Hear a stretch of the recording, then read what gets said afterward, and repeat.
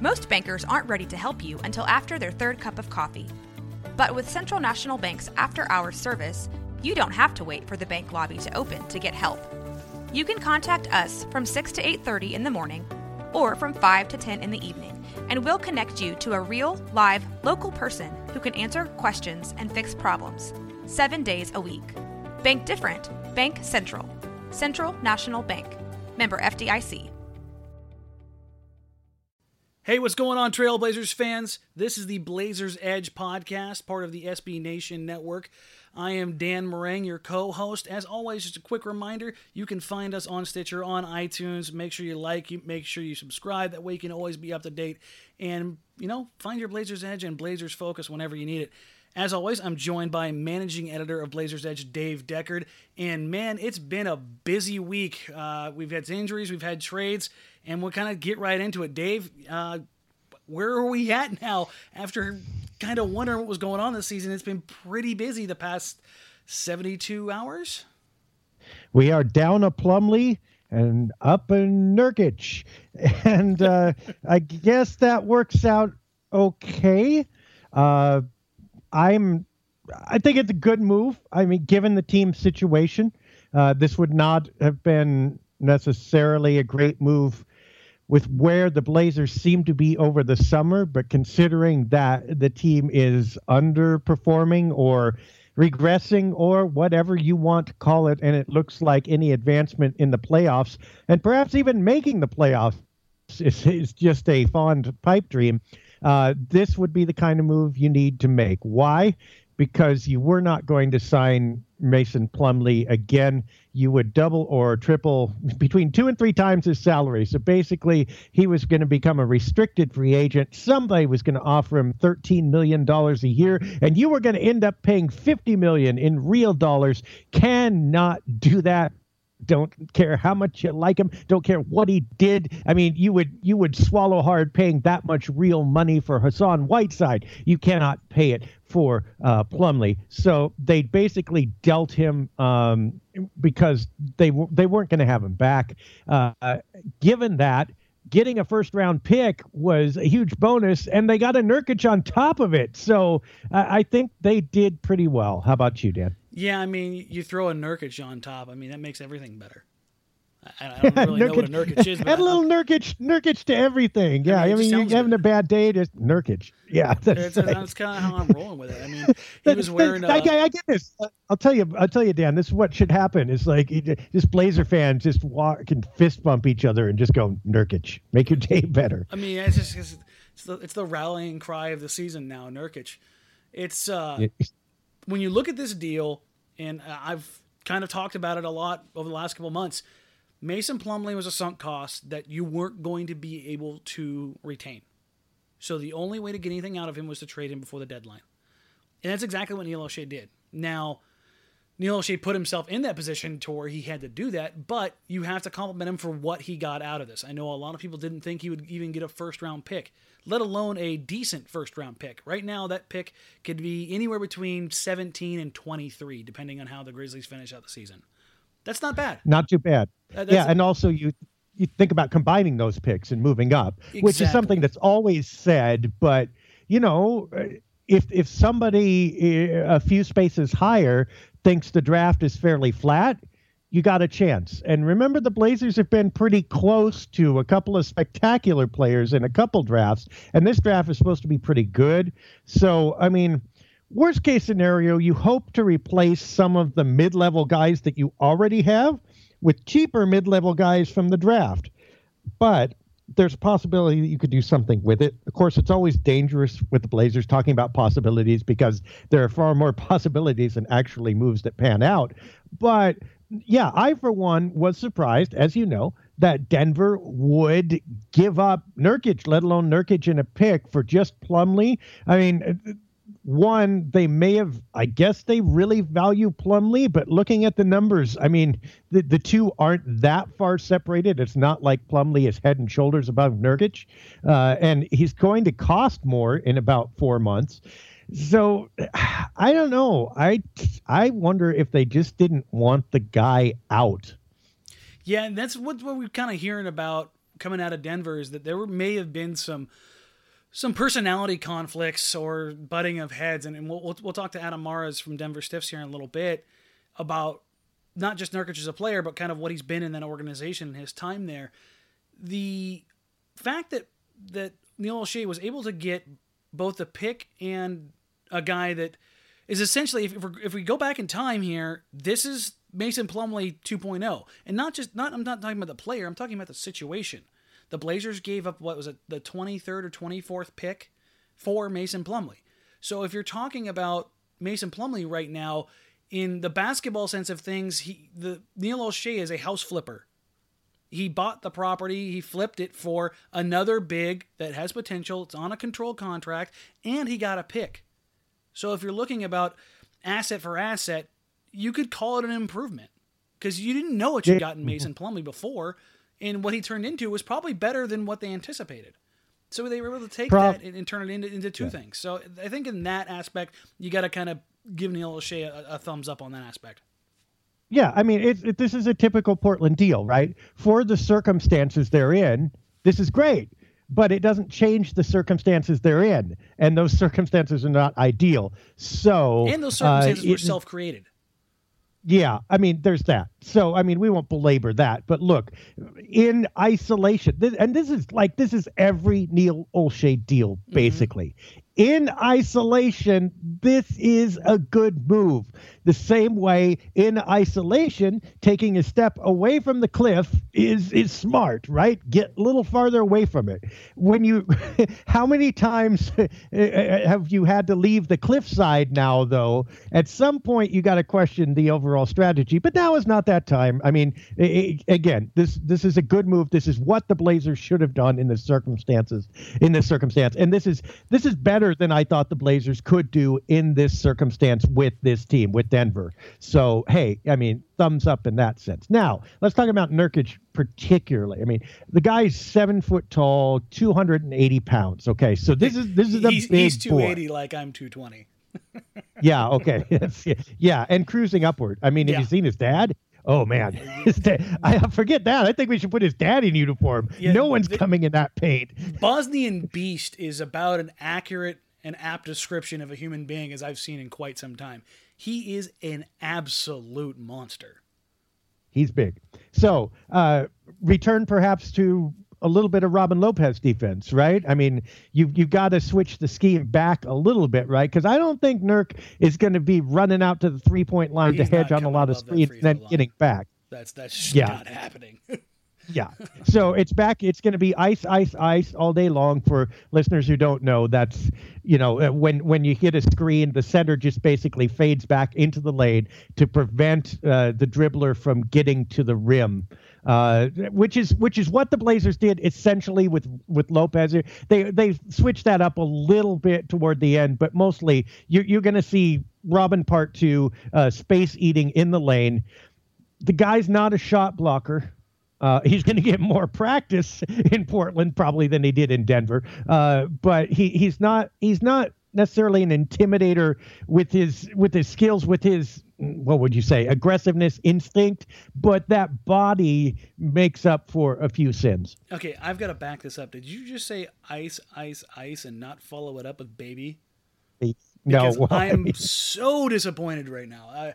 I was like, oh man, is he really going to work Vanilla Ice and Glacial Pace about Nurkic and the sins? Yeah, he fell short on both.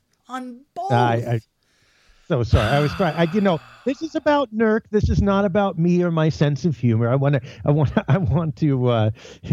As long as Nurkic doesn't turn out to be, just incompetent in the lane. Yeah. Okay. No. Don't. Oh no. You did not. That's party foul. You cannot say that name on this podcast. No. Man. He's better than that. But then that bar is underneath the ground. You can fall down on your face and still clear that bar. That bar's like a gas line. Yeah, he's not that. So look. This is going to change a little bit probably of what the Blazers do on defense, but what they were doing on defense wasn't working. It wasn't my worry. Yeah, okay. That also is an understatement. But my worry is that, okay, so Nurkic is in there. what's he going to do? And I'm curious to see. If when he gets the minutes, when he gets the role and responsibility he wanted in Denver but did not get, will he live up to it? And will this make Portland's defense look better? This guy, the best adjective I could find to describe his defense was spotty. Now, he's not being brought over to be a savior. I don't think anybody thinks he's going to be that. But he needs to be a little bit more than spotty in order to have any effect on this team, I think. Yeah, I honestly, just taking the trade and who won and who got what out of it, I'm legitimately excited for Nurkic because he's a 22-year-old big who's a legit 7-footer who eats space. And if anybody's been following me for a while, I kind of go back to some of these throwback guys that are just big dudes. There's just something to be said. Everyone wants to talk about how the NBA is getting more athletic and more mobile, and there's positionless basketball. And the one thing that distorts all of that is size.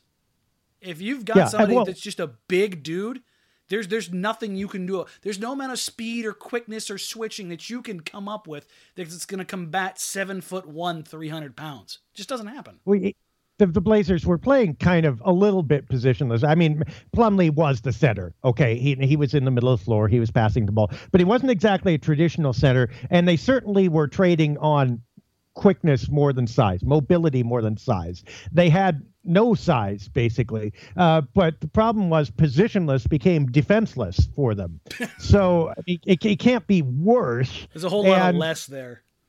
Yeah, and Nurk gives them something that they did not have, and they traded away a fine specimen of what they had a lot of, but certainly not the only guy who can move around. Now, Plumlee was the only big who can pass like that, probably, although Myers Leonard is not shabby. But I think the Blazers will give up that passing. And by the way, you got to watch out for Nurkic's turnovers. That's one of the things about him that you might have to get used to a little bit. When he gets the ball in the middle, he's not going to be flipping it pass. You'll be lucky if he doesn't flip it right into the opponent's hands. But still, I mean, I think you got to take your shot with a guy like this. Now, offensively, what do you like about him? Offensively, it all starts with the size and the footwork. He's basically a big bear with ballerina feet. He's got great footwork. He's incredibly strong. He can step out and knock down a jumper. And we've seen Denver a few times this season, and both Nurkic and Jokic have absolutely destroyed Portland.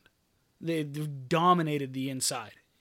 And if Nurkic can come in here and do that for any period of time, it'll be the first period of time since Robin Lopez left that the Blazers have had a physical presence that dominated in the interior. That's something to be said right there. And that's not just on defense, that's offensively too. He just by his sheer mass, he can control the offensive backboards, and he's incredibly good at it. And to go with that footwork, he can finish with either hand. He's got a baby hook, he's got a little up and under, he's got a step through, he's got a drop step. You can check all the boxes. So for me, I'm excited to see that. Like I said, I'm a little bit old school in that tendency is that I love big man footwork. I love the post game. I don't want to see it die because I think that there's still even in the analytical community, there's still not a lot truly known about how effective size can really be in the NBA. Yeah, I would say he's got good footwork when he uses it. And this has been part of the problem is that he's not incredibly consistent, and more so this year than in the past, obviously. This is one of the things. Okay, so this year he's shooting 50.7% from the field. Last year that was 41.7%. I mean, okay, he's got to stay at this level. And now, granted, last year he was farther outside on the court. That was part of it. I mean, he's taken more in the not exactly mid-range, but short-range shots. The 10 to 12 this year, foot shots. Yeah, this year he's closer, right? And he will be able to be for the Blazers too. So and shots off offensive rebound obviously huge. So we have no problem just as we had with Plumlee. When he's 3 feet from the hoop, this guy is going to be fine. The question is consistent scoring from a little more range so that he can be an offensive threat that draws attention so that now the perimeter players have more room to work. If he can concentrate, if he can play with confidence, and he can employ his natural gifts and his footwork, I think he has the potential to put some pressure on the opposing defense. But if he turns into an inconsistent turnover machine, then the Blazers are going to be stuck because the Plumlee was a hidden outlet in the offense. You didn't see the numbers that often, but the Blazers knew they had one more guy they could throw to who could at least move the ball, if not put the ball in the bucket. They do not have that with their other wings. Their other wings are a little bit dead space. Now, Evan Turner's not, but like Al-Farouq Aminu, you do not expect much good to happen when he catches the ball unless he's hot. Mo Harkless, a little more, but he's still not going to be a facilitator that much. And a lot of the other bigs, not as well. So, look, you've now lost one of your outlets in the offense. Nurkic doesn't have to replace that, but he can't be entirely a black hole, and he can't be unproductive. Otherwise, they're going to lose a little bit of that hidden strength that their offense usually provided. I'd say as a counterpoint to that the fact that you can throw the ball into Nurkic, and he's a legitimate threat, and we're not talking about a dynamic post presence that you have to account for in every possession. But he's a guy that if you throw the ball to on the block and there's a mismatch, he's going to attack it. Where the Blazers right now, they don't really have that opportunity to save somebody like Evan Turner. That's really the Blazers' biggest mismatch on the post right now as far as a consistent scoring option down low. With Nurkic, if you give him the ball and he has a mismatch, he's going to attack it. And that's a good thing for Portland because it gives them another option, another way of attacking a defense, and it shapes a defense differently. You can't help off of a guy like Damian Lillard or just CJ McCollum. That's something we haven't seen since LaMarcus was here. Throwing the ball down, remember how many open threes those guys got, Dame, Nick, Wes, from just throwing the ball down to LaMarcus, even if the double team doesn't come. You can't compare Nurkic to Aldridge, though. I mean... No, just the mere threat of having a post opportunity. Yeah. I get what you're saying, but I still suspect at first, and probably for a while, opponents are going to say, okay, yes, we know this guy can score some, but we're okay with him trying to beat us. Seriously, we'll leave him single covered, and let's see if he can do it, and let's see if what he does really ends up hurting us. I think it's going to take a while for him to develop that. Now, if he does, obviously that's fantastic. And that's part of what this is about, right? This is about potential. This is about a 22-year-old. And if as a 26-year-old, he's become that guy, obviously the Blazers did very well, but I don't expect him at 22 to be able to handle that. And frankly, I don't expect opponents to respect him that much at first. I think there's more potential for the offense to suffer in the short term than to prosper in the short term. Not to say it can do either, but if you're asking me odds, I think it's going to be a little more of a struggle than it is an easy transition. Well, the way I look at it is, it can go one of two ways. It could be that they dare him to score. Well, that means that he's getting single covered. And that gives him the opportunity to grow and develop in that post game. Or that the defense sags down a little bit, which gives something to Portland they haven't had in the last couple of years. To me, it's not necessarily about comparing him to Aldridge or not, or how successful he is. It's just another wrinkle that Portland just hasn't had. They the least amount of post-ups in the entire league for the last two seasons. I mean, and people can argue analytics about how effective that play is or not. It's not necessarily always about how effective the play is as it is about shaping the defense. And that, to me, is the most important aspect here. Yeah, he has the ability to bend it in a way that other Blazers did not because they were real similar. I mean, they had different skills, but look, Ed Davis, Mason Plumlee are not going to give you that many wrinkles. Myers Leonard does, but then he hasn't been producing. Al-Farouq Aminu cannot go down there in the post. I mean, at his best, he's probably shooting threes. So you're right. You haven't got, it's like you have Einstein's gravity. You haven't got that gravity well down there in order to bend the defense. Still, if I'm the defense, I'm just not bending. I'm looking at him and saying, yeah, go ahead. Take shots from Lillard and McCollum. Let's see. Let's see if you can put him in. Let's see what happens. And by the way, I'm going to try to turn you over. I'm trying to get in your head, and we'll see how it turns out. But basically, my message would be, don't judge this trade off of Nurkic at 22. Judge it off of him at 24, 25, and we'll see what happens. And speaking... Any big man, if you're talking about that, I mean, unless they're a transcendent big, it's just not going to happen immediately. Yep. And that's the thing is that, and that's what Portland's put themselves in a position to do again, is capitalize on another young big. So we'll see. Well, that's one way to look at it.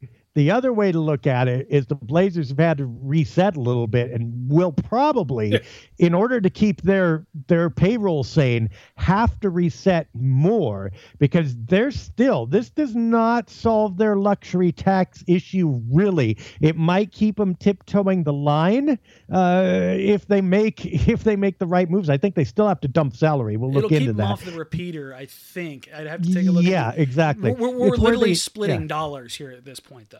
Yeah, exactly. They are so close that, and we'll have to see where that line is, frankly, too, when the new cap is set for sure. So, look, this doesn't solve their problems. What it does is it delays them. You don't lose Plumlee for nothing, and you get a much cheaper contract, which is, frankly, part of what this was about. But it's a reset button on a scheme that did not work in this generation to all apparent views. I mean, look, you have Lillard and you have McCollum. They're obviously working out. Nothing else is really working out for sure. At least not that well. And so what this is kind of a bailout. Like, okay, let's get rid of the old, let's recycle and buy another 3 years. The problem with that, of course, is Lillard and McCollum are not staying still. They're getting older. So when we talk about Nurkic at 25, now we are talking about Lillard and McCollum starting to, 28. Yeah, and later, it takes him 4 years, as you say, to develop a big, and they have to reset their forwards in similar ways. You better help these bigs develop pretty quick, because you're going to run out of contract and you're going to run out of prime. You're going to run out of Lillard. Yeah, it seems weird to be talking about that, but we're getting old. Dame is not a young guy anymore. He's starting to be a full-fledged player. So you can't keep resetting beneath him. Yeah, I mean, when you're talking about a 4-year guy who's entering his 5th season, yeah, it's pretty crazy how fast that can go. It's all of a sudden. Yeah, and contract. Yeah. Contract. His contract does not last forever, as long-term as it was. So let's wait 4 years. Damian Lillard does not have 4 years to wait, neither do the Blazers. Yeah, no, and that's really the interesting point here. I think that while as much as I'm excited about the arrival of Nurkic, the one thing that I've always harped on is keeping that cupboard stocked. And that draft pick to me is as equal, if not more important to the Blazers' future for the long run than Nurkic. Nurkic may have the potential, but because the draft pick is such a, it's not necessarily tangible, but such a fluid asset in that it can be used in so many different ways, and you kind of got it in your back pocket. That to me, that the fact that they were able to get both those out of this deal kind of makes me give this the 2 thumbs up deal, or 2 thumbs up for the entire deal. Yep, circled back around, and Denver's they've got a screw loose. But let's actually ask our guest Adam Morris from Denver Stiffs about that. Let's cut over to him and see what he has. And now we're joined by Adam Morris of Denver Stiffs. He is the stiffest of Denver Stiffs, and my good friend. Adam, how you doing, buddy? Man, I'm doing very good. I'm actually doing excellent because I'm at Pepsi Center right now, actually. The Nuggets just got done wiping the floor with the Golden State Warriors. And my favorite Nugget of all time, Nikola Jokic, put up 17 points, 21 rebounds, and 12 assists. His second career triple-double, his second triple-double in 2 weeks. And just an incredible game. So I'm as good as can be. Well, we're talking about, all the itches tonight, Jokic and Nurkic. I should point out to everybody that is aware of the impending doom that Jokic is wrecking on the NBA. Adam Mares is the conductor of the Jokic train and has been for at least a year and a half. So everybody else who wants to hop on that bandwagon, go ahead and get on there. But speaking of another itch to scratch here, Nurkic, Mr. Yusuf, kind of go ahead and break down for us what you've seen from him from the organizational standpoint, how they kind of viewed him, what he was looked at to be when they brought him in, what he was when he left, and then kind of your own personal take as far as understanding his game and what he was to Denver and what he could be for Portland. Sure. Well, Nurkic is kind of your classic case of a guy that has a ton of potential, and you see exactly all the stuff that could make him, a top 10 center in the NBA. And he's a guy that just, whether it was circumstance or personality fit or just a series of things, has kind of prevented him from that. But he certainly has a lot of upside. The funny thing, and I don't know how much, Portland fans are just getting to know him, but his story is a hilarious one because he was discovered when his dad, as a cop, beat up like a dozen different guys all at the same time, 7 feet tall, 400 pounds, very intimidating Bosnian-looking dude. Beat up all these guys, and when the newspapers came, there was somebody there that said, "Do you have any sons?" And he's like, "Yeah, I do. I have this 14-year-old." And they're like, "Well, if he's half as big as you, we got to get this guy started practicing basketball." They went and found, Yusuf Nurkic, and he was enormous, and they started training him, and next thing you know, he's in the NBA. So he's this massive, intimidating dude with this ridiculous backstory about how he got playing basketball in the first place. I mean, this is basically like Bloodsport. That's fantastic. Yeah, right. Yeah, it's actually like one of the coolest roads to the NBA ever. His dad beating up these guys and then being discovered. But to get onto his skill set, on the defensive, he's more of a defensive guy than he is an offensive guy. Although I do think he has some skills to be both. And as a defensive player, he's 280 pounds, 7 feet tall, and really light on his feet. Surprisingly light on his feet for his size. He can really move left to right. He's got great timing and anticipation. That's why he blocks shots so well.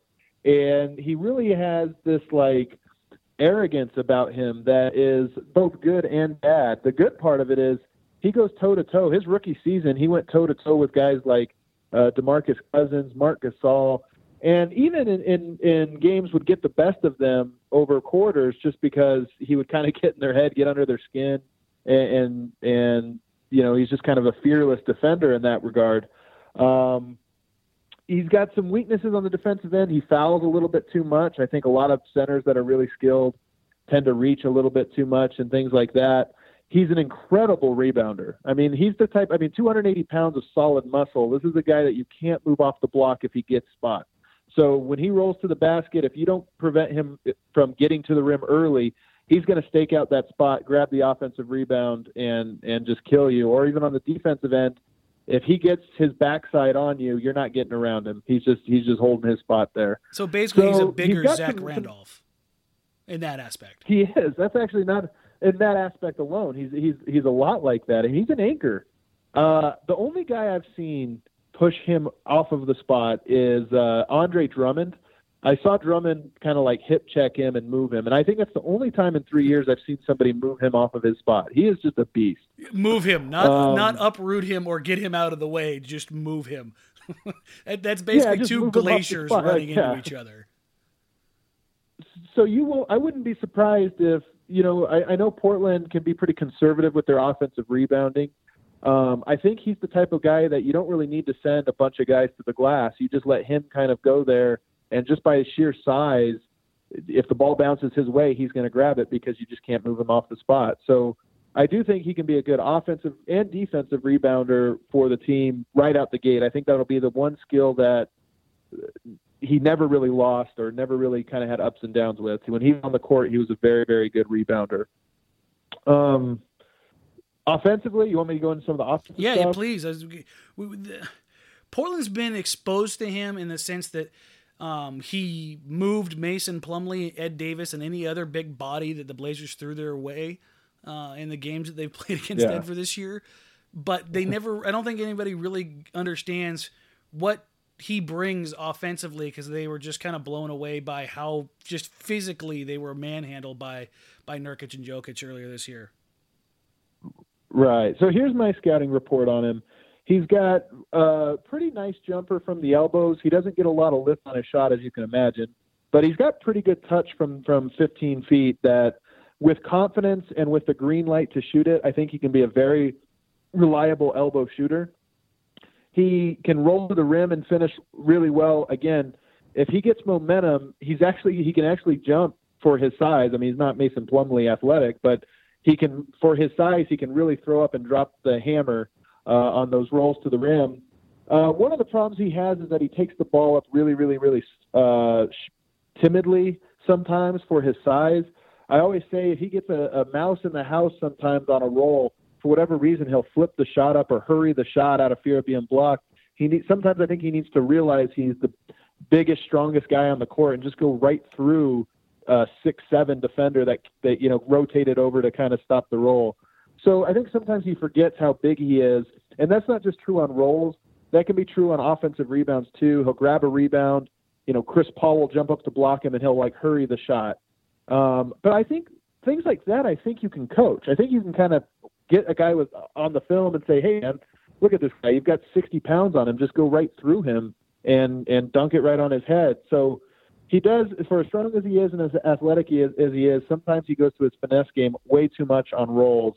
The biggest issue I have with him as an offensive player is that he really loves and trusts his post game when he really should not love or trust his post game. He gets himself down on the block. If he can make quick moves, he's got this great drop step to the baseline. Even with the left hand, he has this nice drop step when he goes off of one dribble or no dribbles. But he has a tendency to go 5-6 dribbles into a very predictable move that either gets an offensive foul or turnover. I think he has an incredibly high turnover rate on those plays. And I feel like the more he dribbles, the more that becomes a problem. But more importantly than that is he goes to the post up way too much. And that's going to be an issue for Portland. I think it's going to be issue number one offensively is he can be a great pick and roll player, but that paint needs to be open for some of the guys you have that are great dribble penetrators. And he's kind of a bad guy at knowing how to stay out of people's way when they're driving to the basket. Something that Dave and I were talking about earlier is that, and this is kind of one thing that I was looking at in particular, was his ability in the post, while it may conflict with the floor spacing in the scheme that Denver ran, the lane for the most part in Portland is pretty much open all the time. And so throwing a post presence in there for really the first time in a while could be a wrinkle that does wonders for Portland.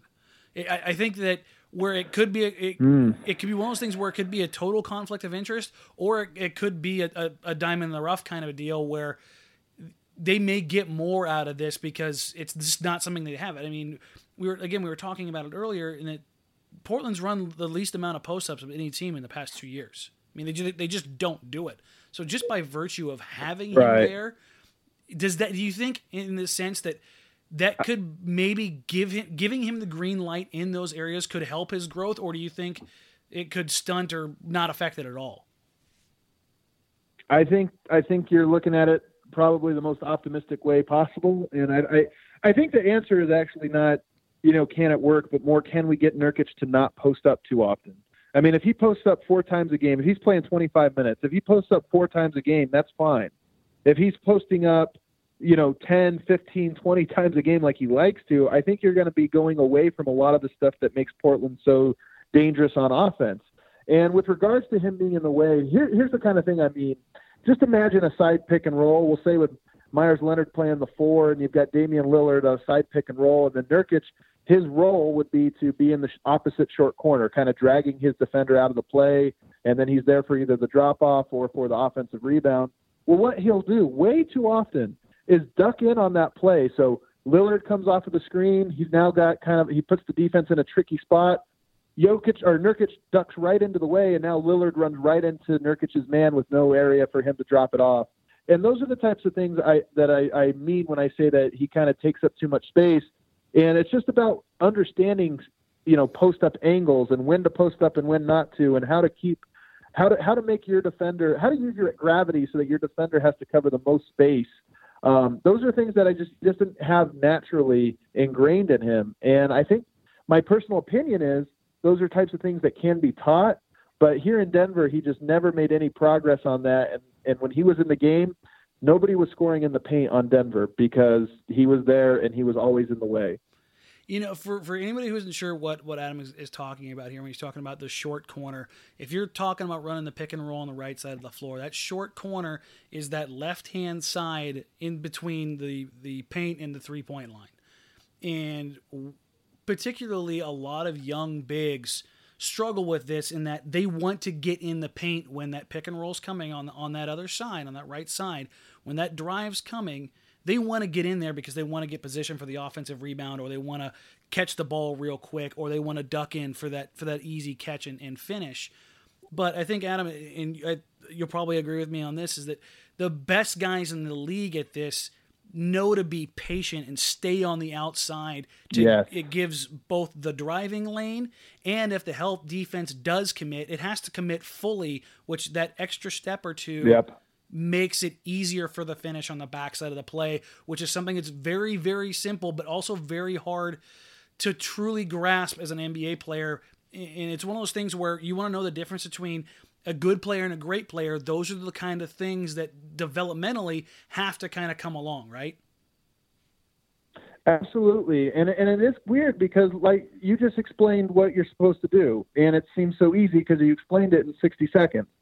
But it's actually more of it's a habit you have to build and an instinct you kind of have to develop, and it's one that he really hasn't made any progress on. Now, that might be the Denver, coaching staff or whatever, the environment or whatever, and maybe a good coach can really communicate to him.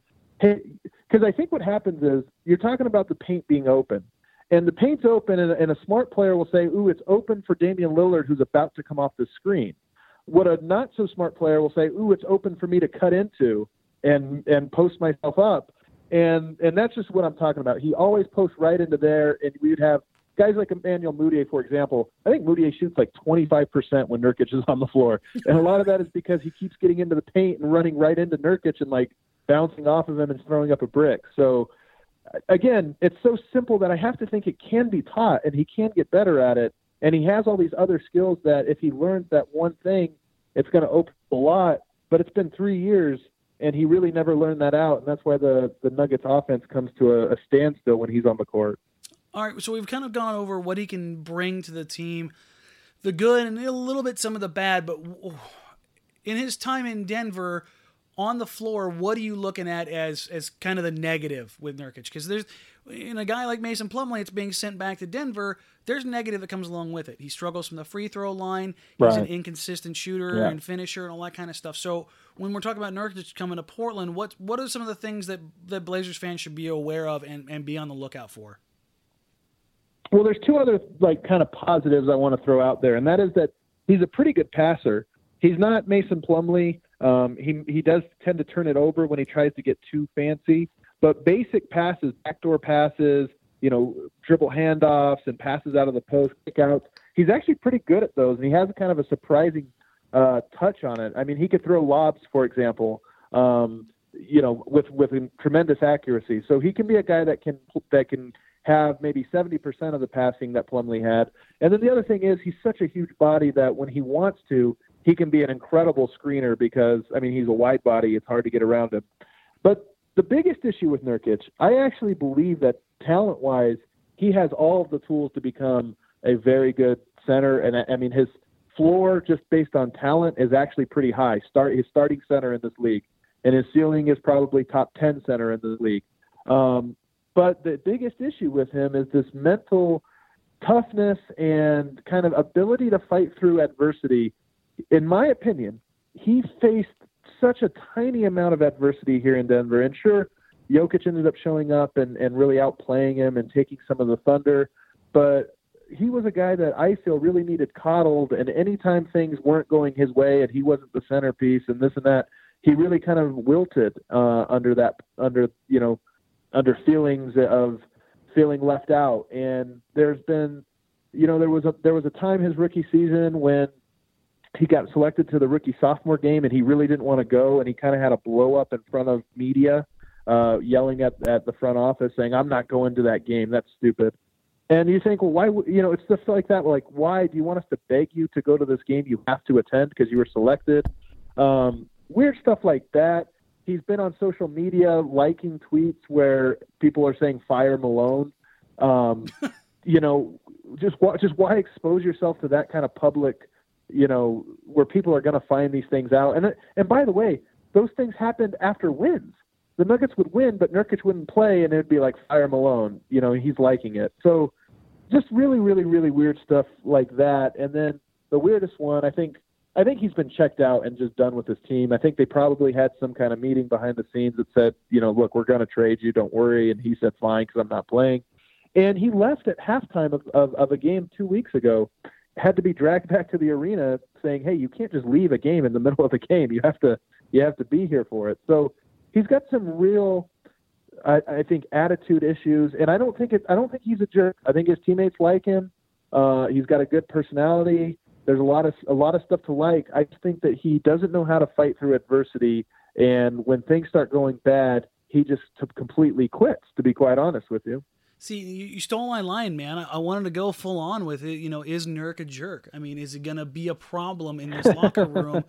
Because Portland, save the Jailblazers and the mini blow up between the Gerald Wallace, Jamal Crawford, Marcus Camby Blazers, locker rooms here have been pretty darn good for a while now.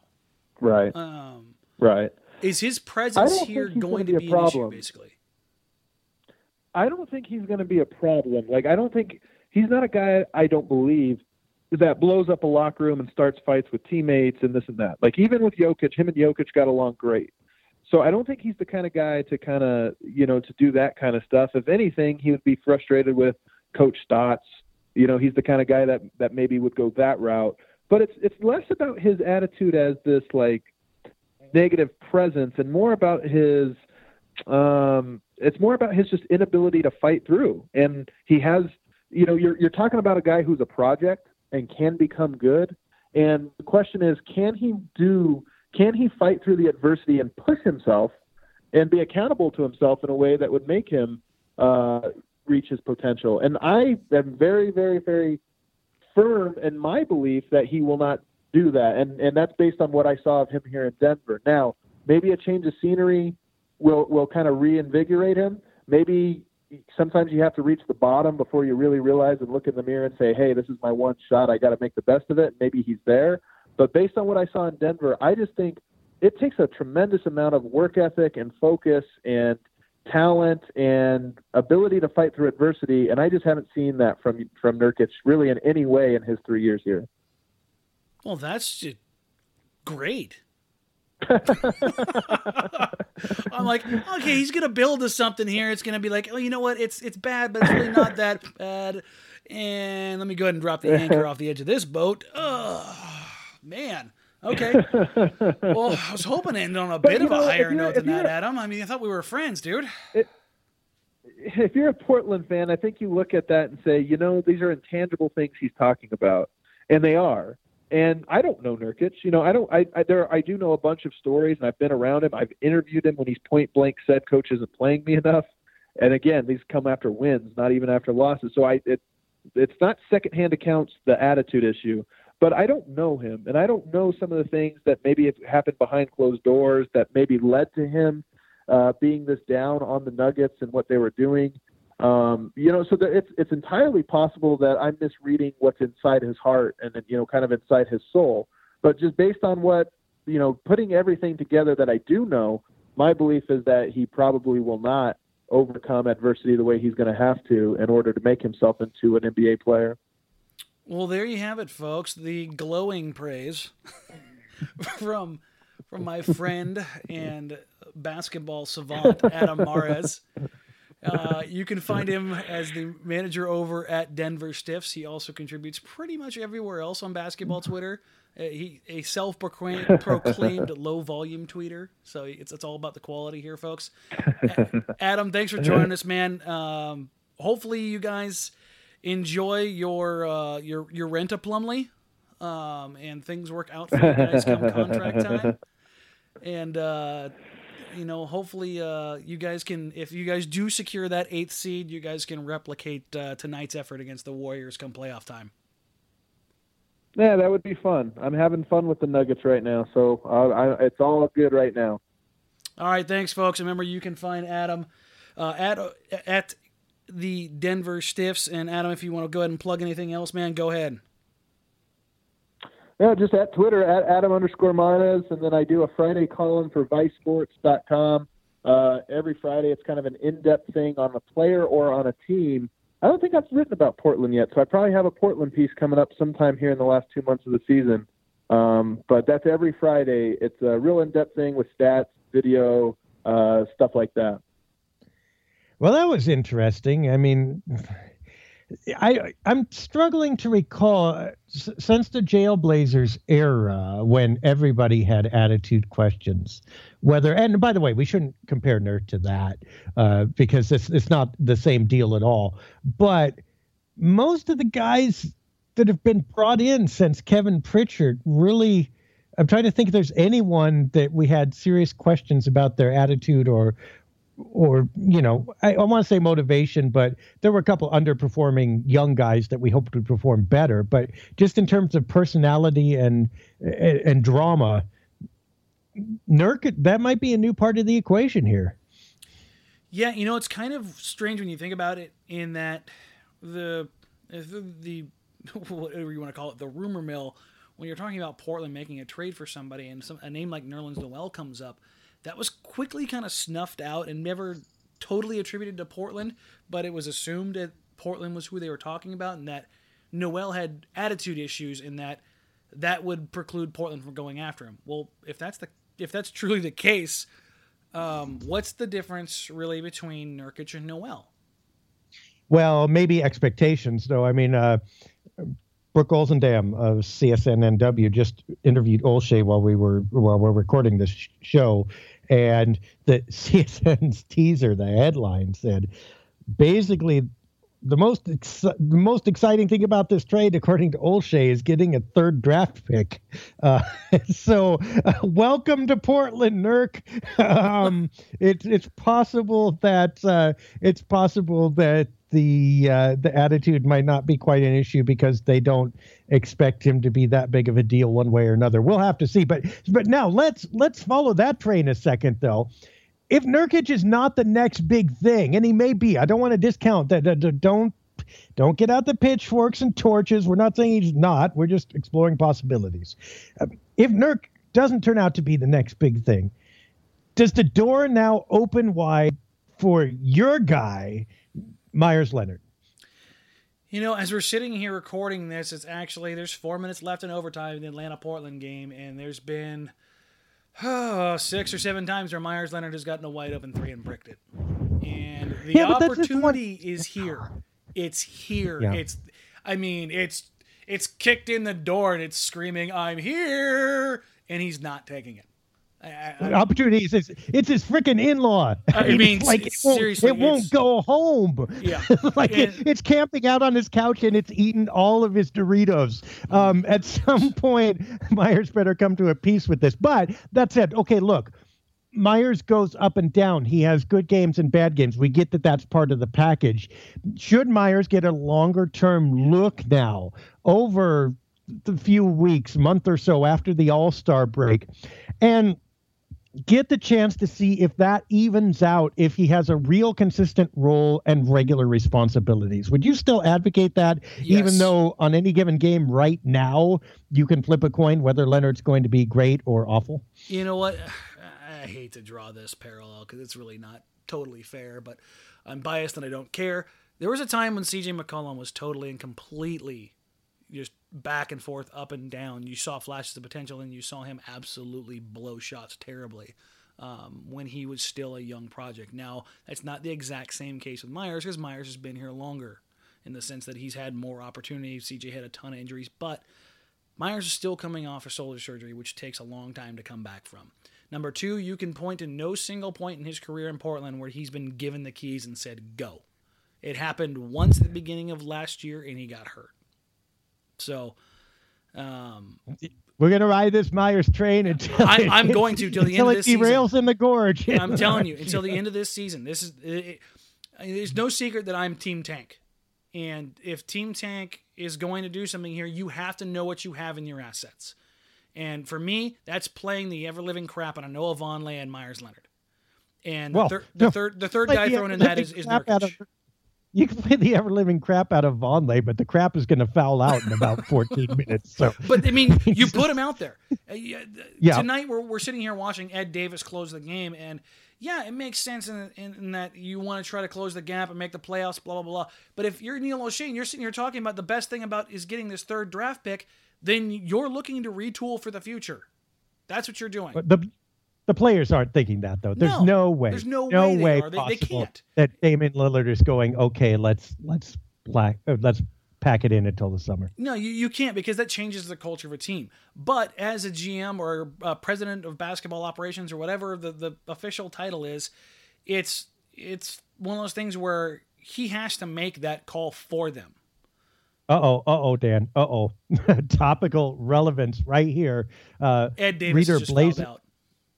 Okay, so you got your topical relevance. This is what happens when you podcast live during a game, when a trade's breaking and all that stuff, folks. So, reader Blazer tag under the Neil O'Shea interview with Brooke Olzendam that's posted on our site, and of course, Brooke with CSNNW. Wonderful job she does. We love Brooke, right? I mean, yay, we're all Team Brooke, right? Yes, Brooke is fantastic.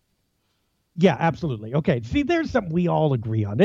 You know what? With those 3 draft picks, the Blazers should just draft Brooke all 3 times. So anyway, reader Blazer Tag has a quote from O'Shea, and I've not heard the entire interview because we've been recording, but we will assume he's telling the truth. From O'Shea, I think we've done a very nice job in the draft so far, drafting guys like Dame, CJ, and AC, Alan Crabb. And Blazer Tag says, anyone notice there's someone he left out? There's a lottery pick missing in there somewhere. There is a lottery pick missing in there somewhere. Wonder who that could be. Right on cue. You go to Team Myers, and then here comes O'Shea with that. Well, you know what? You know why? Should have traded up for Andre Drummond too. But again, may not have been possible. But that may go down in the glaring mistake when they were talking anyway. Since we're doing this kind of a live thing, Myers Leonard just closed out on Paul Millsap and stripped him as he drove. It's a 3-point game with less than 2 minutes. Myers, don't fail me now. You got 1:40 to prove yourself here, big fella.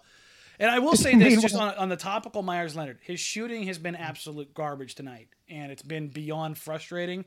But defensively, he's been fantastic, and the Blazers haven't really done him any kind of service as far as bailing him out when he does go to help off of somebody getting torched on a straight line drive or a pick and roll from the perimeter. I think a lot of times people see a lob on the backside, just like Dwight Howard when Dennis Schroeder is penetrated and Leonard stepped up, and they see that as Leonard's failure. No, it's 2 parts of failure. It's a failure of the perimeter defender to corral the driving point guard, and it's the failure of the backside defender to not get over and get a body on somebody like Dwight Howard, who you know is going to roll to the rim. So that's my basketball frustration level right now. Portland centers are just freshly washed sheets. They get hung out to dry like all the time by their guards. That said, that's funny because this entire listening audience is now like a day into the future at least, and they're probably laughing at your Myers because they know that he blows it at the last play of the game. There's like a dunk and he's gonna put it off the back rim or something. Anyway, don't do that to me. Well, I mean, let's talk about like non-Myers options. Resurrection for Ed Davis at least until Nurk shoots up. No, please God, no. Until he suits up. So Ed, is this a chance to get back into the rotation and provide? He's now kind of the steady vet. Sure. Yeah. I mean, tonight he's been fantastic. He's been the guy that they've gone to handle both Millsap and Dwight Howard. And I mean, that's not an easy task. And for the longest of times, I've lamented over and over and over again that the guys that the pantheon of this team that are the foundation are Dame, CJ, and Ed Davis. Ed Davis is a guy that he's the kind of player that you want on your team because you know what you're supposed to get from him night in, night out. That's what we got from him all last season. It's what he's really been in the NBA for the last couple of years. This year, don't know what happened.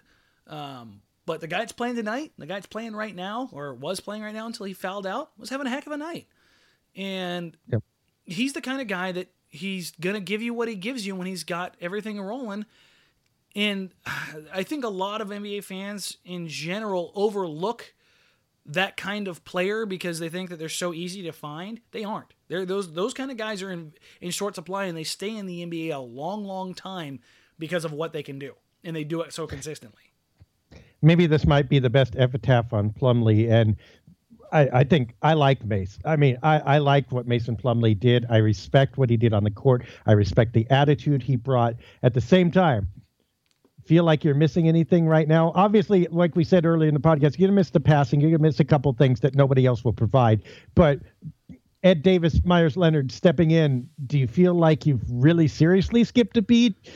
Probably not. Yeah, are you sitting here lamenting the fact that Mason Plumlee isn't out there guarding Dwight Howard? Let's go run down the list of centers that are big, strong, and athletic that Mason Plumlee has been able to deal with on a regular basis. I don't have my quick board right now where I can hit the crickets. Sorry. Exactly. So let's draft picks, 3 draft picks. Let's assume Olshey does not use them all, that one of those is set for a deal. Big name still out there, obviously, is Jahlil Okafor. Some speculation via Twitter, very light speculation, that Okafor could still be headed to the Blazers, that it could be Okafor and Nurkic. How do you see that shaking out if it were to happen, understanding it's probably kind of a long shot? I mean, if you're just talking about retaining assets on young contracts and you're kicking out one of those bloated contracts and trying to reload for next season, then yeah, it makes sense. But if you're talking about, roster construction, then the Blazers are just shifting from being guard heavy to big heavy, right? I mean, yeah. Although, would you take Okafor and Nurkic over like any 2 bigs that the Blazers have so far? Yeah, and here's the thing: if you want to take this a step further, if you want to talk about tanking, if you're truly going to tank, and you get those guys, you get Okafor and you get Nurkic, and you struggle and fall all the way down to number 5, number 6, do you know how many guards are available in the top 6 in the NBA draft that's coming up? It's guard. That's the draft. And then possible trade bait and 6 moves ahead, you're like going, maybe something can happen. But I think the Blazers, if they take on Okafor and they get Nurkic, first of all, they may have actually found the only way possible to make their defense worse. I mean, like, look out, Denver and LA. We have hold my beer and watch this. But also, okay, if Nurkic didn't like playing behind Jokic in Denver, Nurkic is not going to like playing behind Okafor in Portland. I mean, you can play Okafor at the power forward. Yeah, you think so? I mean, Nurkic and Okafor, not a chance. Okay, and talk about like, okay, God, I'm going to steal your joke from earlier. This isn't ice defense. This is glacier defense. Yeah. There's no movement there. Now, offensively, I think that would be a reformation. I mean, that I would like, and frankly, I think I'd like that experiment for the same reasons that you do, that I don't think any of these moves are going to resurrect this season. So play around a little bit, see if you can strike gold for later. And I think Okafor and Nurkic.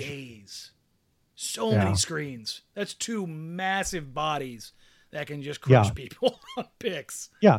And I'm higher on Okafor than a lot of people. I mean, Philly was in a weird position. They're in a better position now, but sometimes the well is so poisoned you can't drink out of it even after it's been cleaned.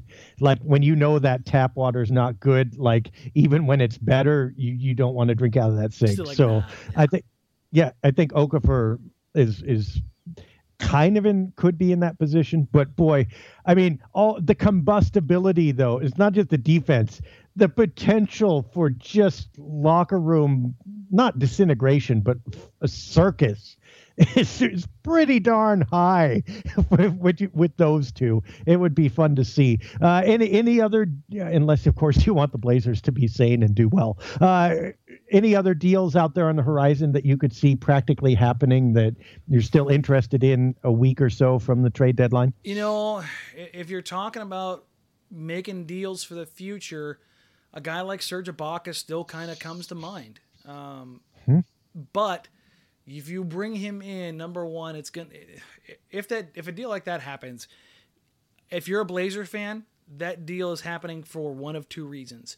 There's either a handshake agreement, which don't exist in the NBA, quote unquote, that Ibaka's coming back next season, or number two is purely a salary dump. And it'll be the guy going out will be Alan Crabb, Maurice Harkless, or Myers Leonard. It'll be one of those three guys to clear. And a draft pick will come back with Ibaka, and we'll have four. Exactly. But I mean, those are the kind of moves that I think that Portland needs to look at. Now, if Ibaka's here and coming back on the long term, then I think you have what could end up being a solid foundation, Nurkic and Ibaka, going forward in your front court. I mean, it would give you something that where you're not sitting there looking at wondering where the defensive liability is going to come from. Right. And that's a better balanced offensive front court than they have right now. I mean, Ibaka is drifting out to the perimeter, but if you have Nurkic, that's not as big of an issue than if you had Plumlee. So, I mean, I could see that working, but I mean, would you not have to go Dr. Evil on the salary roll? It's like $1 billion. Yeah. I mean, that's what you're looking at. And that's the thing is if that move is going to be made, I think you kind of jeopardize perhaps the idea of tanking, because Ibaka's a good player. And if you put him out here to play, he's going to be here for the long haul. You got to play him to build it up. That's essentially what the second half run is going to be for. And you're not going to lose as many games as necessary to get into that top six. And now Portland's right now at number 11, but they're 4 games outside of a top 4 pick. 4. Oh, that's it. 4 games. It's real easy to drop some games. Right now, Atlanta's up 105-104 with 6.4 seconds to go. By the time you're listening to this, you're probably sitting there going, "Why did you remind me?" Or you're sitting Give the ball to Myers. Give the ball to Myers. Okay. So here's the deal. When was the last free agent, Portland's or anyone else's, that was not in any way restricted or coming off a rookie contract and et cetera, and was actually desirable around the league, who had any confidence in Portland? I mean, this is what you got to worry about with Ibaka, right? But you're pulling him out of Orlando. Well, yes, but that doesn't mean okay. If I pull you out of an open cesspit, and I say I have one in my backyard too, you're not going to jump into it. Hey, you know what? We can use Maurice Harkless as a character witness. Okay, he's experienced both as well. And Maurice, RFA or not, or signed late or not, I bet you he'd say that his experiences in Portland are better than his experiences in Orlando, and would convince Mr. Ibaka to join. With all due respect, Mo Harkless, as much as we like him and as much as he's given the Blazers this year over and above what he could have, is not Serge Ibaka. He's not in the same stage of his career as Serge Ibaka, nor does he have the same cachet, and nor does he have, frankly, that many choices. I at this point, I would have basically zero confidence that the Blazers could convince anyone to re-sign. And I know all of you are going, you were talking about Cousins. I'll take the chance for DeMarcus because A, I think DeMarcus is a little crazy, and B, his level of talent would be worth it. But Serge, I bet he would just say, yeah, I'll think about Portland. Leverage. Now I'm going elsewhere. Just go ahead and Chandler Parsons that one. Yeah, ouch. Oh, no. Well, the Blazers needed a score at the end of overtime, and they gave one to Atlanta instead. Apparently, that's the end of that. Was it Myers' fault? This was not Myers' fault. They ran out of timeouts in overtime and couldn't advance the ball. Yeah. Well, see, there's a bright side. Yep. Okay. So, I mean, Let the stealth tank era begin. Okay, so would I be excited about Serge, though, coming here and teaming up with this team in the short term and hope he would stay? Probably would at this point. Look, we had an article earlier this week. Dwight Howard, was he the one who got away? I mean, we just watched him clank 92% of his free throws tonight. Still, his team won, and Dwight Howard is measurably better than any of the big men that we have mentioned tonight, outside of that brief mention of DeMarcus Cousins. Apparently, rumor has it that the Blazers made an offer to him. Rumor has it that he went to Atlanta instead. More case for the Serge Ibaka don't do it file. Would Dwight have made a huge difference on this team, do you think? Yeah. that's the understatement of the year. He's a phenomenal screen setter. He is a legitimate post presence. For all the headaches that people talk about, and he doesn't try this, or he pouts about not getting as touches that. The Atlanta Hawks have the 5th best defense in the league right now. And while Al Horford and Paul Millsap were working together, they had a very good defense, but it wasn't this good. You pair a mobile, athletic, high IQ defender like Paul Millsap with a mobile, athletic, high IQ defender and shot blocker and rebounder like Dwight Howard, voila, defense. I mean, it's literally that simple. And people can say, well, yeah, Dennis Schroeder gets after it on the outside. Yeah, he does. Bazemore's an okay defender, but I mean, they throw a lot of guys out there. This was a team that featured Kyle Korver for long stints at times before he got traded. So, yeah, you can cover up a lot of nastiness when you've got interior defenders like those guys. So it's one of those things where, yeah, of course he's going to make a difference. And it's to me, I think it's a much more staggering difference than a lot of people are willing to give Dwight Howard credit for, and that's just because of his persona. And, if you didn't want a guy who complains about his touches and minutes, you just got one, and it's not Dwight Howard. So we'd be remiss if we finished the podcast without talking about the other big development of the week. It seems like about a century ago at this point. Evan Turner out for more than a month, maybe a month and a half. Honestly, when you look at it right now, I think that, first of all, it's a bummer because he just kind of was getting into the peak of his groove so far. So from that aspect alone, it sucks. But, I mean, if you're talking about tanking, and I know I could keep going back to this, Neil Olshey was basically just given a gift by the basketball gods that says, oh, your second best playmaker's got a broken hand? Here, trade your third best playmaker and guess where you get to go? The land of the lottery. And, I mean, it's literally that easy in my head. If I'm the Blazers, I shut him down for the rest of the season. Because even if he's back in quote-unquote 6 weeks, he's still got to rehab it. Everybody always wants to talk about when a guy returns or is healthy. That's when he's able to get back into basketball activities again. That's when he's able to start dribbling and using his hand and going through more than just the basic stuff. I mean, he's got his hand in a cast. I don't know if anybody's ever had their hand, wrist in a cast. It sucks. And when you get it out of it, it takes a couple weeks to build up the strength and the flexibility and all that kind of stuff back into it. By that time, you're looking at, mid to late April. You're in the playoffs when he's basically back to 100%. Why push it? Just shut him down. Just let him ride out the season, get healthy, get right, and move on with it for next season. Our own David McKay talked to Terry Stotts. name-checked Gerald Henderson last season, veteran, et cetera, et cetera. You have your choice. Contract irrespective. Let's not even talk about contract numbers.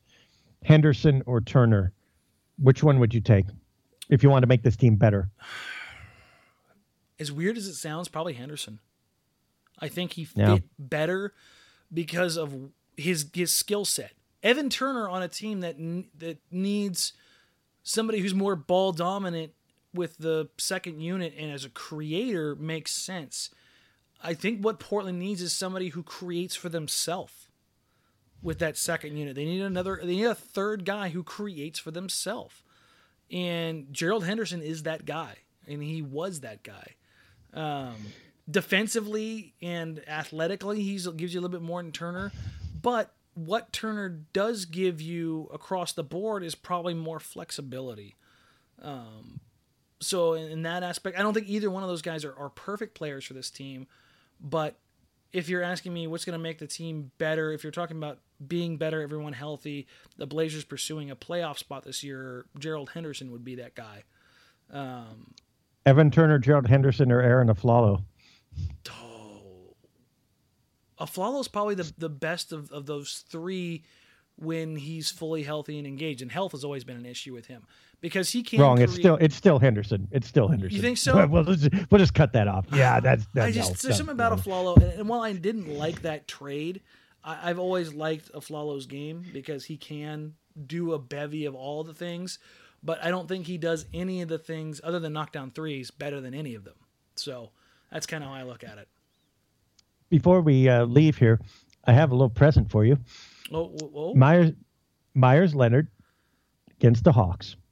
24 minutes, 1 for 7 field goal shooting, 0 for 6 from the 3-point line.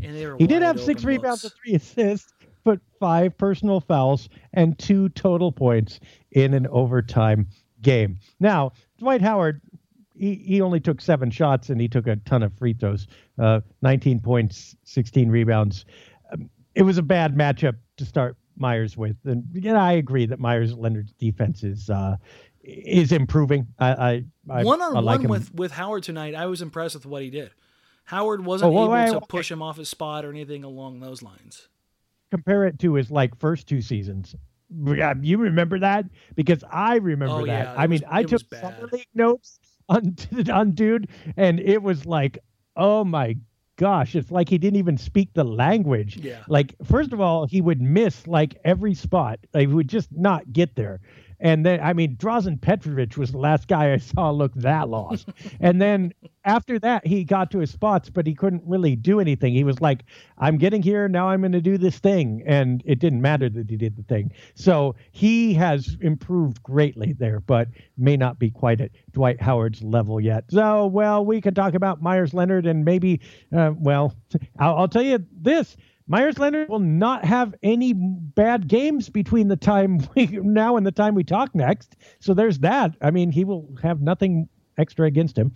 Next time we will talk, it will be after the All-Star game. We will see how that goes if CJ McCollum wins the 3-point shooting contest. We do have that to cheer for, at least. Whether or not you're team tank or anti-tank, you can absolutely be assured that tankers and non-tankers alike will be pulling for CJ McCollum in the 3-point contest. Yes, and also, that may not be true because it may happen that we have more to talk about at the trade deadline, so we may throw in a special podcast somewhere. But we will see. That's all in the future. For now, all we can tell you is the Blazers lost and Leonard sucked. And we will leave it at that for Dan Marang. That's okay. You were right about the Plumlee trade, so there you go. For Dan Marang, I'm Dave Deckard. Thanks for joining us, and we'll see you next time on the Blazers Edge podcast.